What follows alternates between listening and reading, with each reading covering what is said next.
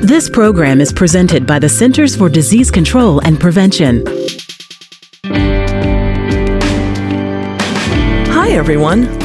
I'm Sarah Gregory, and today I'm talking with Dr. David Morens, Senior Advisor to the Director of the National Institute of Allergy and Infectious Diseases and Associate Editor of the EID Journal, and Dr. Rohit Chitale, who is a Senior Consultant to PATH at an NGO in Seattle. They will be remembering their late colleague, Dr. Myron Mike Schultz, who was an epidemiologist in CDC's Global Disease Detection Program, as well as a huge supporter of the EID Journal and authored most of our fun photo quizzes. Welcome, Dr. Morens and Dr. Chitale. Thank you, Sarah. Delighted to be here.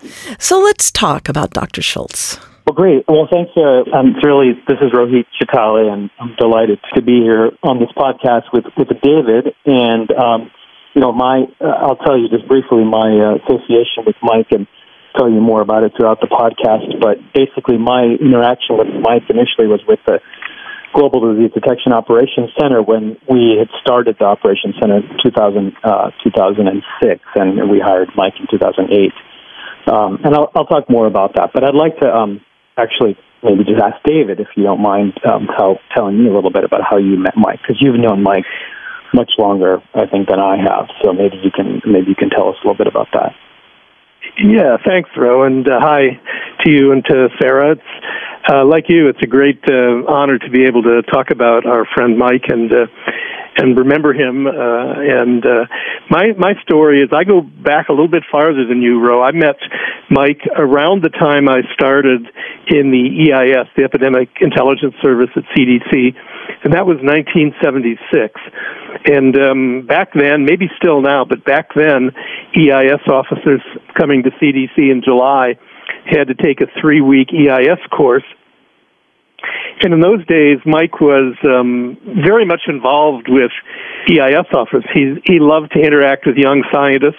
He loved to be involved in the training. And somewhere, I don't remember the exact time, but very shortly after I got to CDC, I met Mike and got to know him. And then during my 2 years in Atlanta in the EIS, I interacted with him. We had these weekly meetings in, I think it was Auditorium B in the old Building 1, which doesn't exist anymore. And he would always be at those meetings, usually sitting in the back quietly. But he would love to interact with people, and he was a friendly, supportive presence, and I think he became the friend of many of us just sort of by osmosis. And, it was almost like he was always there and always a friend and always interacting with us. Yeah, thanks, David. You're bringing back a lot of memories for me as well. But mine, of course, is, as you said rightly, a little bit after yours. So that's kind of what set the stage for Mike to get to where he was when we met, and that was technically in the summer of 2008. Which seems like a long time ago, but maybe it wasn't that long ago. But basically, in summer of 2008, we were about a year and a half into the start of the Global Disease Detection Operations Center, which was this cutting-edge, novel center at CDC, started by Dr. Scott Dowell and Dr. Ray Arthur, to essentially pull together almost the concept of One Health, kind of the really one look at diseases through a lens of human medicine, animal medicine, and population medicine. So the center was created in 2006, and in 2008, we only had myself as a PhD scientist. So we had slots for an MD and a DVM. So we're interviewing for these positions, and I remember being on the application on the interview panel along with Scott and Ray, and looking at a whole bunch of USA Jobs applications, and there are a lot of really good qualified candidates, but one of them really stood out, and it was Mike. 25-page CV, overwhelming, just awards and EIS officers trained and FETP graduates trained and papers, etc. And I was like, who is this guy? But Scott and Ray were also really impressed, so we decided to interview him. Clearly, we felt, he was overqualified, but we were also wondering, well, why does he want to do this position? So we interviewed him, And, I mean, I have a very fond memory of this because we interviewed in Scott's office, and it was the three of us and Mike. He was clearly the oldest candidate, but he was very well-dressed in suit and tie. And I just remember asking him, I'm like, well, so look, would you be okay, taking some direction from a more junior scientist, myself, and working in a really fast-paced environment in the Emergency Operations Center, because that's where the GDD Operations Center was based. And that was just, he was like, I think so. I'm very excited about the challenge. And so Scott said, why don't you take him down to the EOC? And so we took him down to the EOC, and one of my also fond memories is when he said, so this is the Emergency Operations Center. Where is our office? Where is the office? I said, well, this is the office. And he said to me, where do you rest during the day? And I just remember, I said, well, we don't really rest here. But in the end, sort of this long story short, he ended up joining us. We got him his own office as well. So he had two spaces. And, he would write the Memoriam for EID, and he would do other work. And so the rest is history, but it was a really great start to bringing him on. And it had lots of benefits over time. So that's kind of how I initially met Mike. Excuse me for just leaping in here with a question, but Dr. Chitale, after him saying he wasn't sure about the stamina issue and he wanted his own office and to rest, and certainly EOC is not known for rest periods, why did you choose him? Right, exactly. Well, I think that's a testament to Mike. The Latin phrase primus inter pares, first among equals. We were all, GS-14 scientists, so in a sense we were equal. But of course, some are more equal than others. That's the saying goes. Mike was extraordinary. We wanted a physician, at a moderate level, maybe the level I was at or a little higher, but we got that in spades with Mike. We got somebody who had an illustrious career and had seen so many investigations and had mentored so many people and been all over the world in his career, as we've written about in the paper. So, I think we saw that. And so we were essentially willing to take, okay, so his pace may not be as quick as mine, but we could accommodate that. In the end, what was amazing was he did it. He's 9 to 6 every day, day after day. So that's why we took him. And so, like I said, it paid dividends. And he wasn't then at CDC at the time. He came in from outside? No. He was at CDC. He was he, if I recall, and David may remember, he was in the Commissioned Corps for 25-ish years. He retired from the Corps. I think immediately became a civilian, a GS civilian, and then then made his way over to us. I believe that was the trajectory. Yeah. I think that's correct, Ro. And it's interesting listening to you tell your story about Mike in later years. Of course, I knew him earlier, and in fact, I think Mike had roughly a 50 or 60-year career, maybe 55 years at CDC, which could be a record or close to it. And some of that time was before I showed up in 1976. In fact, quite a bit before my time. But some of it was during my time, and I knew Mike well. After I left CDC in 1982, I continued to have a relationship with him. But I saw a different part of his career. I didn't see him and work with him as an older man. I worked with him when he was sort of in his prime. And but I'm not surprised what you tell me about his work in the EOC, because he did like challenges, and I think that this idea we have that older people don't have stamina.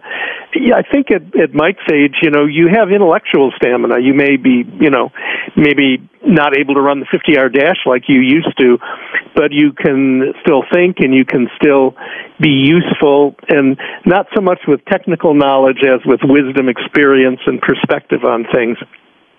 That's one of the things Mike had, because he had, an enormous number of experiences during the prime part of his career in parasitology and tropical medicine in general, and international training and just a whole bunch of different things.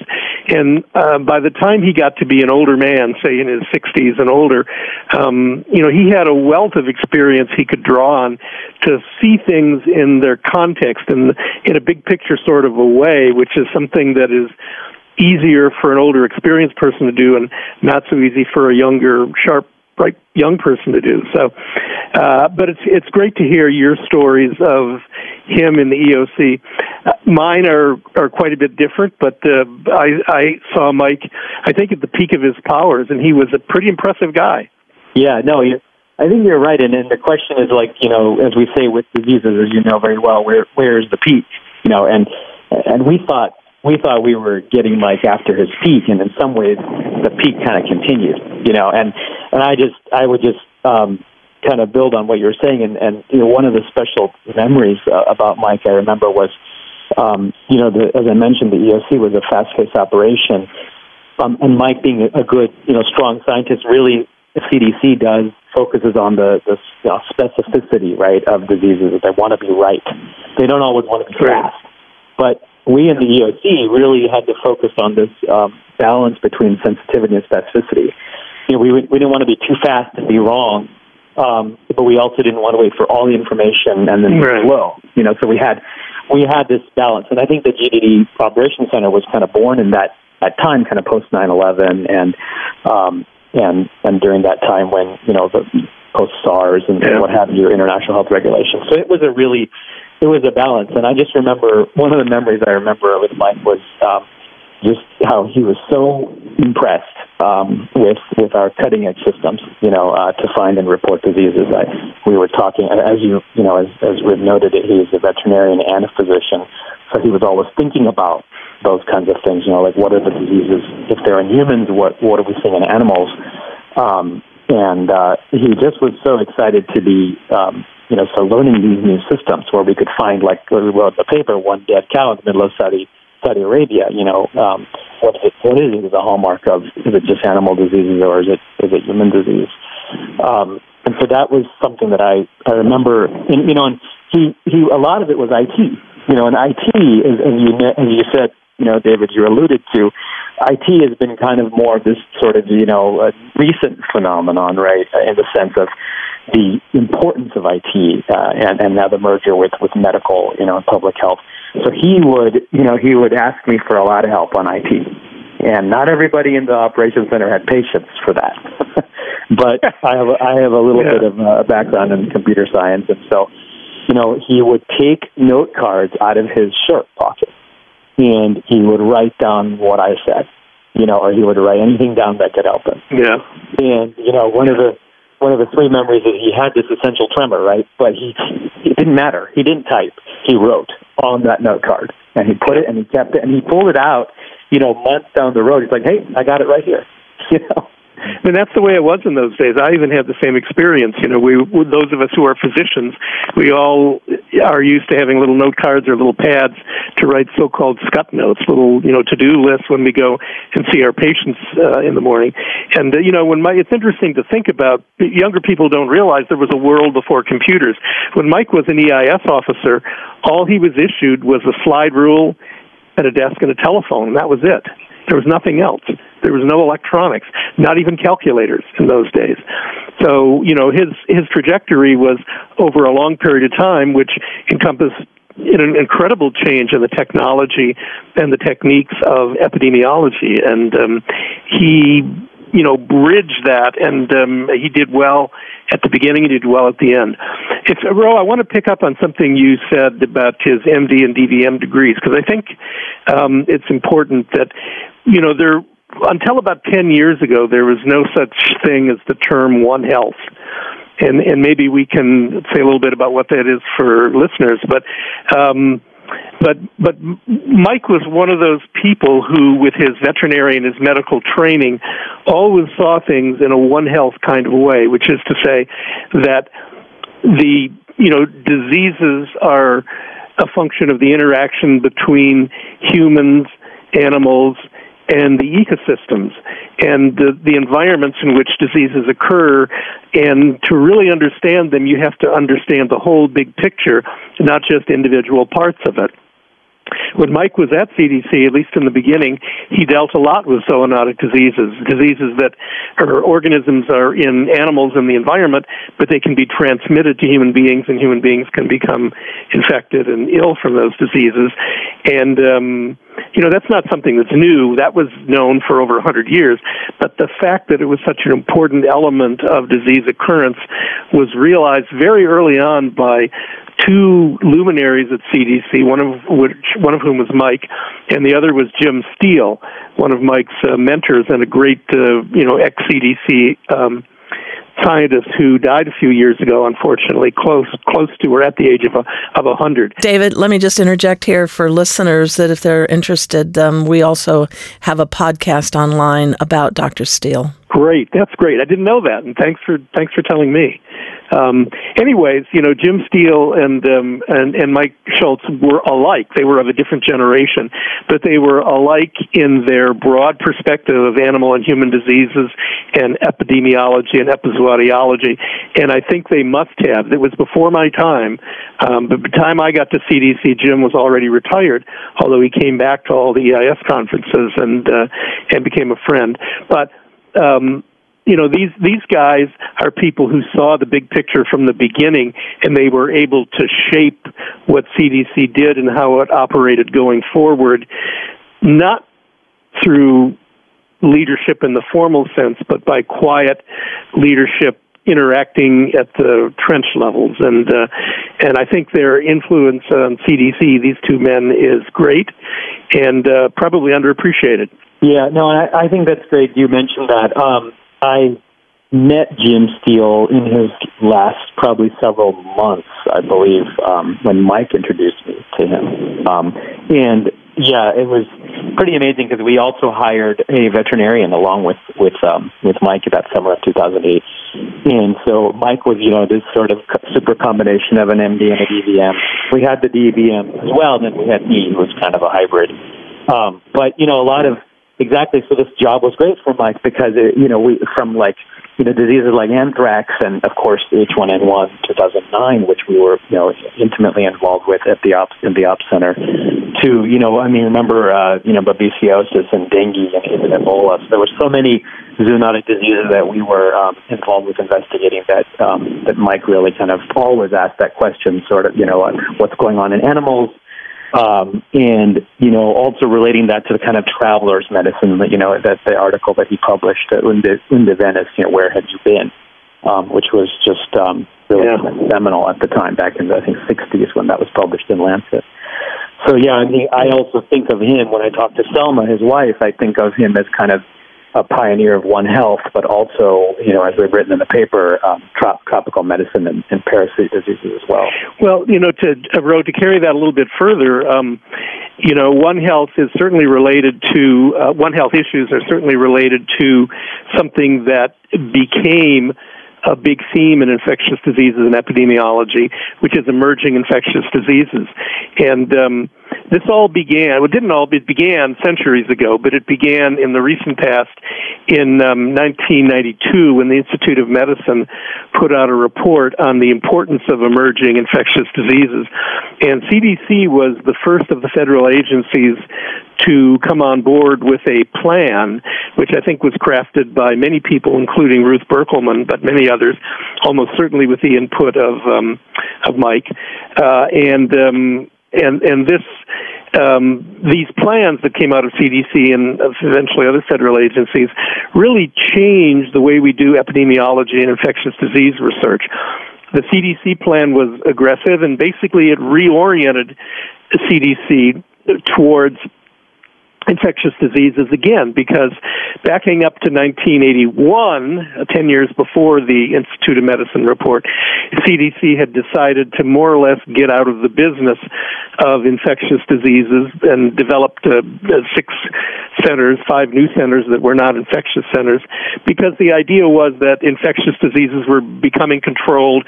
Pretty soon we'd conquer them, they'd fade away, and we'd be left with chronic diseases. Then we realized with HIV and everything everything that wasn't true, and so CDC had to reorient back again. And I think that the ideas and probably the activities, although I wasn't there at the time, but certainly the ideas of Mike and Jim Steele and others were really very relevant to the new going forward of the federal response to emerging infectious diseases. I just want to throw in here that the EID journal was spawned from that IOM report. I sort of said it a minute ago, but it's worth repeating that when the Institute of Medicine report came out, to many observers, it came out of the blue.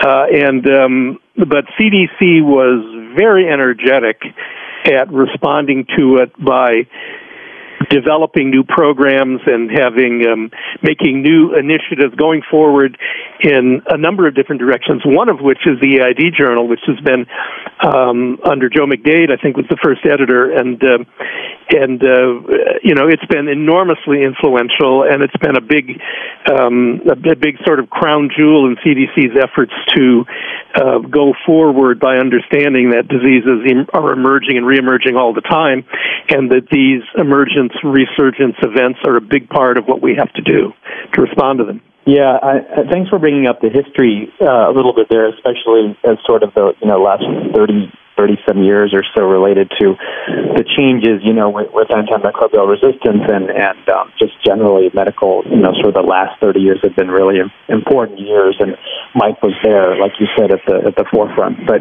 one of the things I was going to mention is also his Mike's interest in medical history, and I used to sit next to him in the cube, and so, it was easy for me to help him with his questions on IT or discuss various things with him, various, minutiae, oftentimes with important minutiae.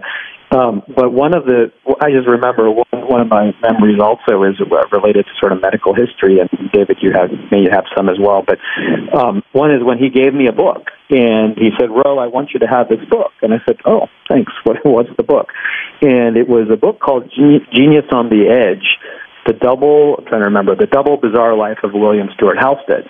And as you probably know, David, well, William Stewart Halsted was one of the famous Johns Hopkins physicians. And I had gone to Hopkins for my doctorate, and so he gave me a copy as well as one to Ray and Scott.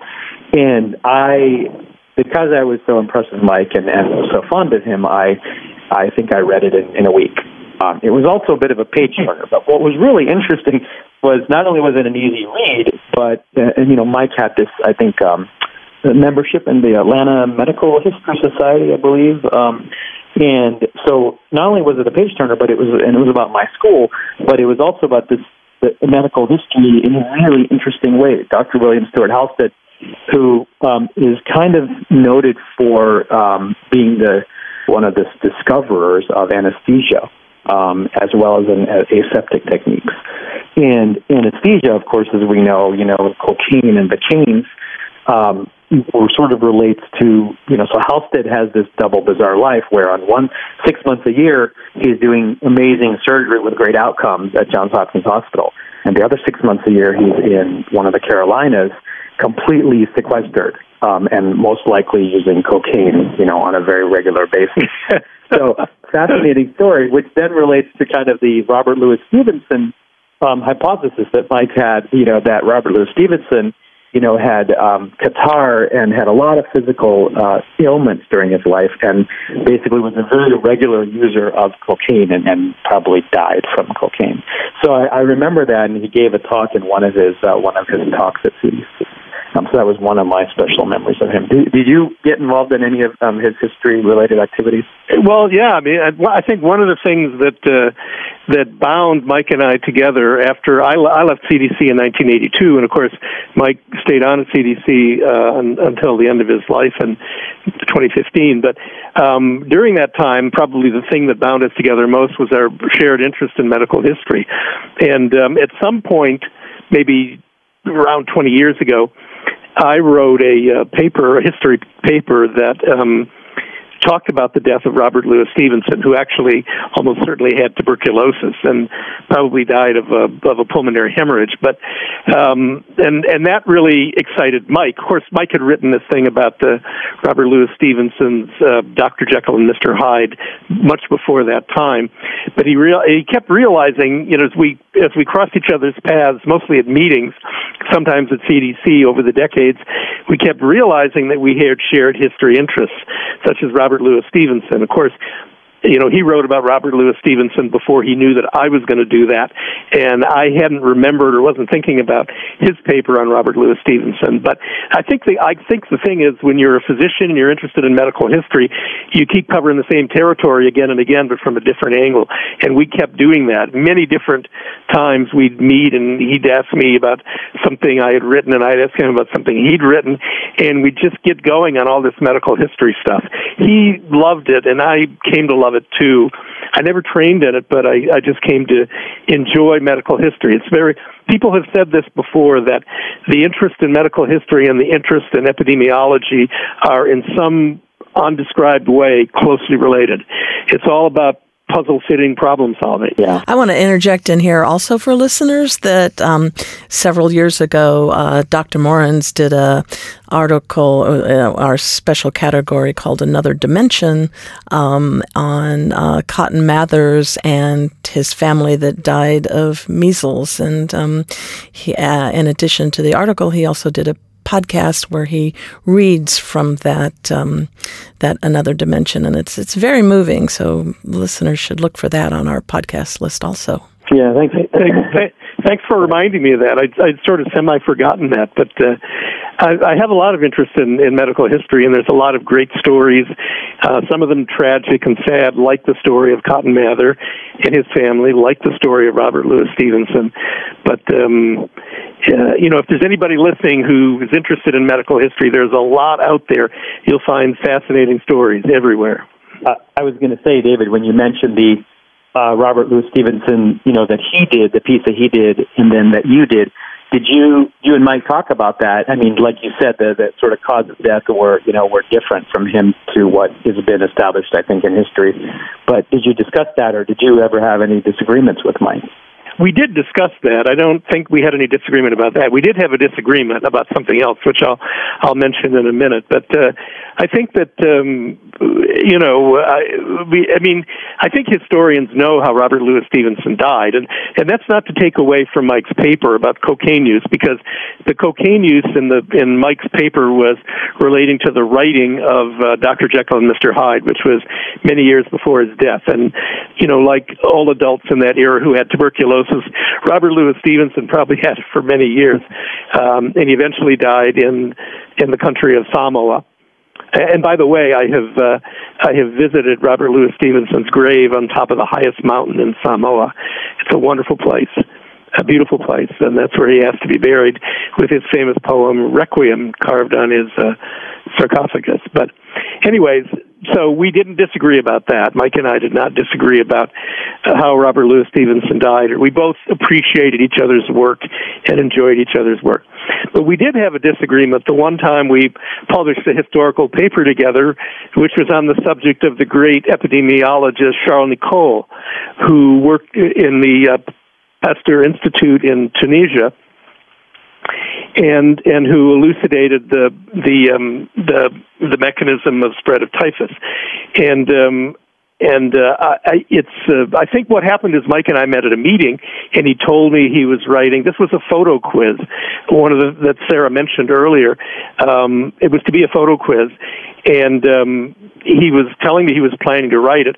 And I mentioned to him something that he apparently had not known, which was that Charles Nicole may have been the first person to actually isolate, using the term isolate to describe something that was different back in those days, but isolate the 1918 virus, the 1918 pandemic influenza virus, according to how they defined isolation at the time.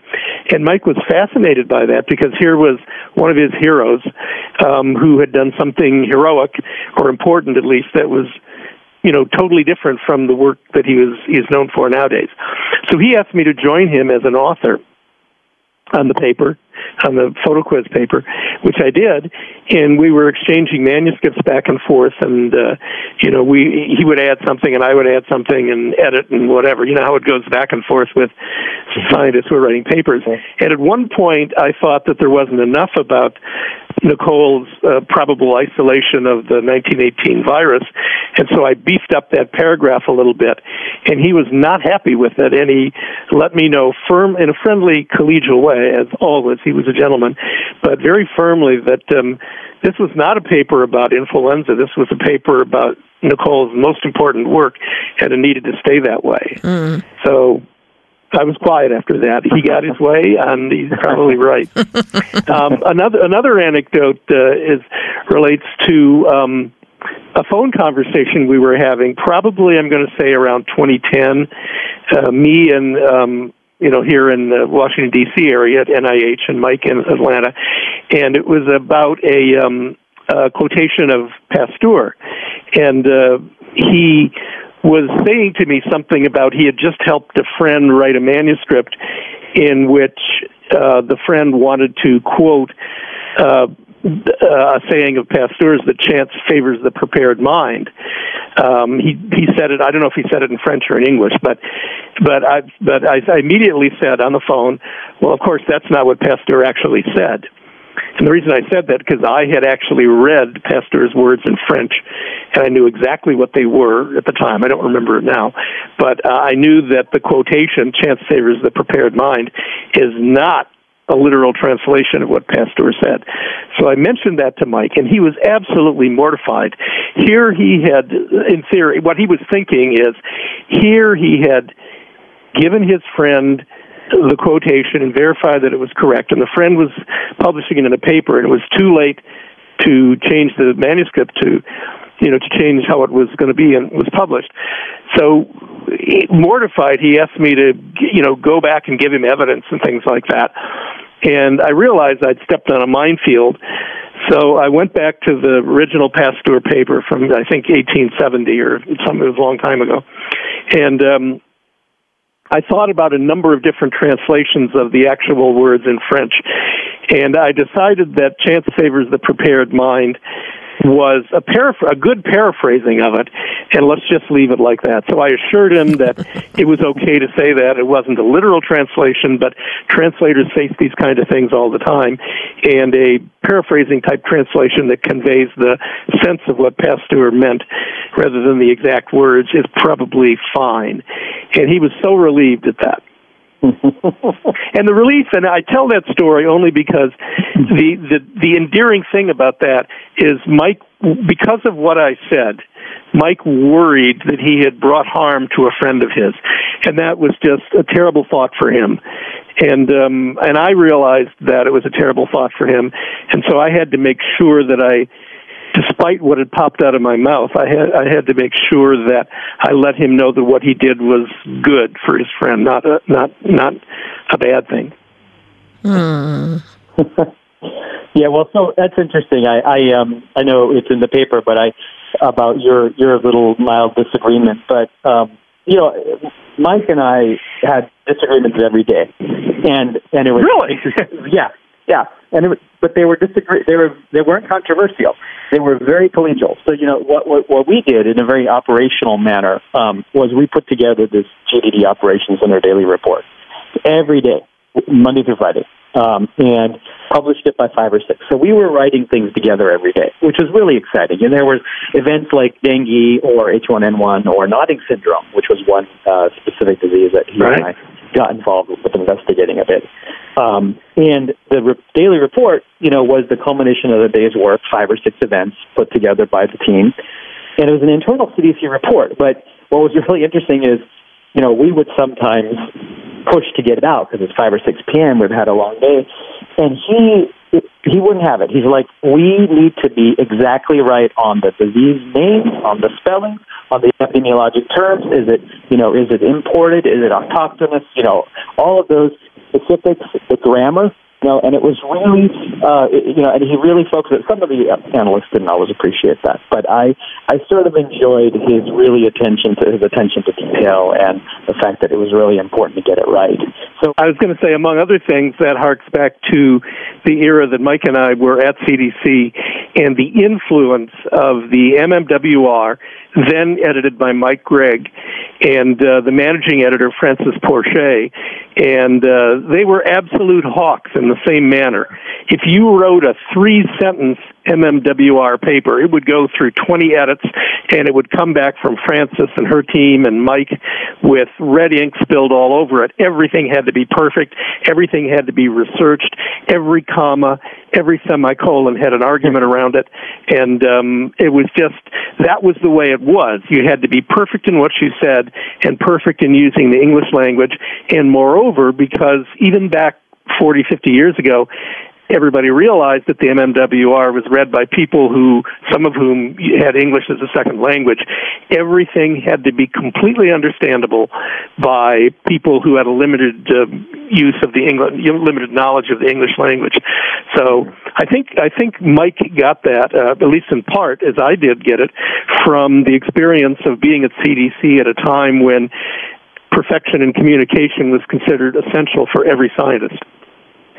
Yeah, and it's a little different than MMWR. We were writing for a scientific audience, and so we wanted to be up to snuff in every different disease area, whether it's bacterial, special pathogens, or viral, or vector-borne diseases. So I just remember, each event was like a case conference. We would discuss it and make sure it was correct, and make sure we reflected the right, suspected, probable, all the right ways of describing, the event. It was a real joy, and he actually, in the end, was just kind of like, all right, they voted me down, so all right, I'm going to go with consensus. So it was a really, really good sort of didactic, discourse, and that really, what's interesting, it had almost a secondary or latent effect, and it actually helped us be better. Help the team be better. Even though we knew it was an internal report, and it was like, it's not yet published anywhere. But we wanted, he strove for excellence, and it pushed us all, which was really wonderful. That was one of my good memories of that. Ro, if you're willing, I'd like to ask you a little bit about what Mike was like as a human being, as a guy to work with, and his impact on others around him. You said a little bit about that, and I've thought a lot about it too, but tell me more about how it struck you. What kind of a guy was he for listeners who never knew him? How did he come across with his colleagues? What was his demeanor, his way of interacting with other people, with other scientists and the public and people in the developing world? Again, so I think, you and I are good in the yin and yang situation, or at least two parts of his life, in that I saw him a little different, in that he, first of all, I saw him when, quite honestly, his religion played a larger part in his life. So Judaism, and specifically Orthodox Judaism, played a larger part in his life than when he was younger, when he was, I think, conservative. So that actually really had a lot of sort of knock-on effects on things like, his behavior, his diet, and other activities. He was, in my mind, just an absolute mensch, to use that term. We wrote that he was an Alma-Lubi, right? You wrote that word. I think what was amazing about Mike was he really cared about excellence, but he was very agreeable. I mean, in the sense that he wanted everybody to work together. And I know that we've said he was kind of shy and in the background, but in reality, when he felt very strongly, and you know this well, when he felt strongly about something, he spoke up, and he definitely voiced his opinion in a very it wasn't a push it down your throat manner, but he was. I mean, I think that the word mensch really comes to mind, and I think that the other thing that I think about a lot, because in some ways he was, even older than my father, he had a very strong moral compass. And I think that is something that has struck me. And when I look at Mike's picture and when I talk to Selma, I remember those attributes of Mike, the moral compass and the ideals that he lived. He really lived his values. And I think that's why he had such a strong impact on people, because he was always helpful. He was always smiling. He was always there, present, and able to help, and he would never say no. He was always willing to be there. Yeah, I think you said it well. He had a tremendous generosity of spirit. He was never seeking things for himself, accolades or awards. He seemed to be happiest when he was helping others achieve their goals and their dreams. He was endlessly generous of his time. He genuinely took pleasure in the successes of others, and he was always there to help them. He was not in any way afraid to be in the background. He was just as happy to be in the background letting other people shine as he was to be in the forefront, if not more so. You're right, I didn't see the religious side of him ever. I don't think I ever heard him make any reference to any religious or even spiritual thing. But in some ways, he was a very spiritual person. In some ways, I use the term in a secular sense, not in a religious sense. He had those values of just giving to others, serving others as being the highest goal in life. He, as you said, one of the reasons he is so beloved, and I think the word beloved is really the right word, is because of his generosity to so many people in so many different situations over several generations and around the world. He was just a unique person in that respect. Yeah, very well said, David. I completely agree. Yeah, we definitely miss him. Talking about him and writing the paper with you was a real pleasure. And so I want to thank you, for that opportunity as well. Well, same to you. There's one last thing I'd like to ask you, maybe putting you on the spot a little bit, but how do you think Mike would like to be remembered by us and by others? Yeah, thank you. I think, it's a good question. I feel like we're, as we like to say in science, we don't really, only God knows the truth, but I think we've come pretty close to it with how we remember him now. I would say that God and family first. And I say that because I saw a lot of that in my time with him, over the 8 years that I knew him, the time in the Operations Center as well as afterwards, because I stayed in touch with him and the family afterwards, and I still am. As you are as well. So I think those two, he put those first. I just remember every day at 5 o'clock, he called Selma and asked, "All right, boss, when do you want me home?" And that was then he would tell me, he would report to me, "All right, Ro, I got another 30 minutes. All right, Ro, I got an hour." And so those two were the most, he was very proud of his family and his grandkids. And then work. He was really a forerunner in many fields: tropical medicine, parasitic diseases, One Health. We've talked about them. And I would say those are the most important things that he would want to be remembered for. And then lastly, kind of what you said, which is how the impact that he had on people. And the piece that was the comments written in CDC Connects after his death, how everybody just outpoured, love and joy and so many similar comments. And so that's what I think that we've come pretty close to what he would want. That's my feeling. Yeah, great, thank you. I'll just add, if I can, that. I don't know what he would have said how he would have wished to be remembered, but I can speculate, and I'd like to speculate by quoting something that I said to somebody else, not to do with Mike, but I think Mike would have said the same thing. And this was about 15 years ago. An now ex-EIS officer named Roger Bernier asked me this question one time. We were talking about heavy life issues and so on, and he said, we were standing in the hallway, and he said, "David, tell me, if you could be at your own funeral, listening to all the people standing around the casket, saying the things that whatever they were saying, what would you like them to be saying? What would you like to hear?" And I think the answer I gave Roger is I think what Mike would have said, which is something like this. Going out, he left the world in a little bit better place than he found it coming in. Yeah, that's well said. Very nice. Well, on that note, I thank you both for taking this time to talk to me to remember Dr. Schultz, and thank you, listeners, for joining us. You can read the full July 2019 article, In Memoriam, Myron Gilbert Schultz, 1935 to 2016, online at cdc.gov/EID. I'm Sarah Gregory for Emerging Infectious Diseases. For the most accurate health information, visit cdc.gov or call 1-800-CDC-INFO.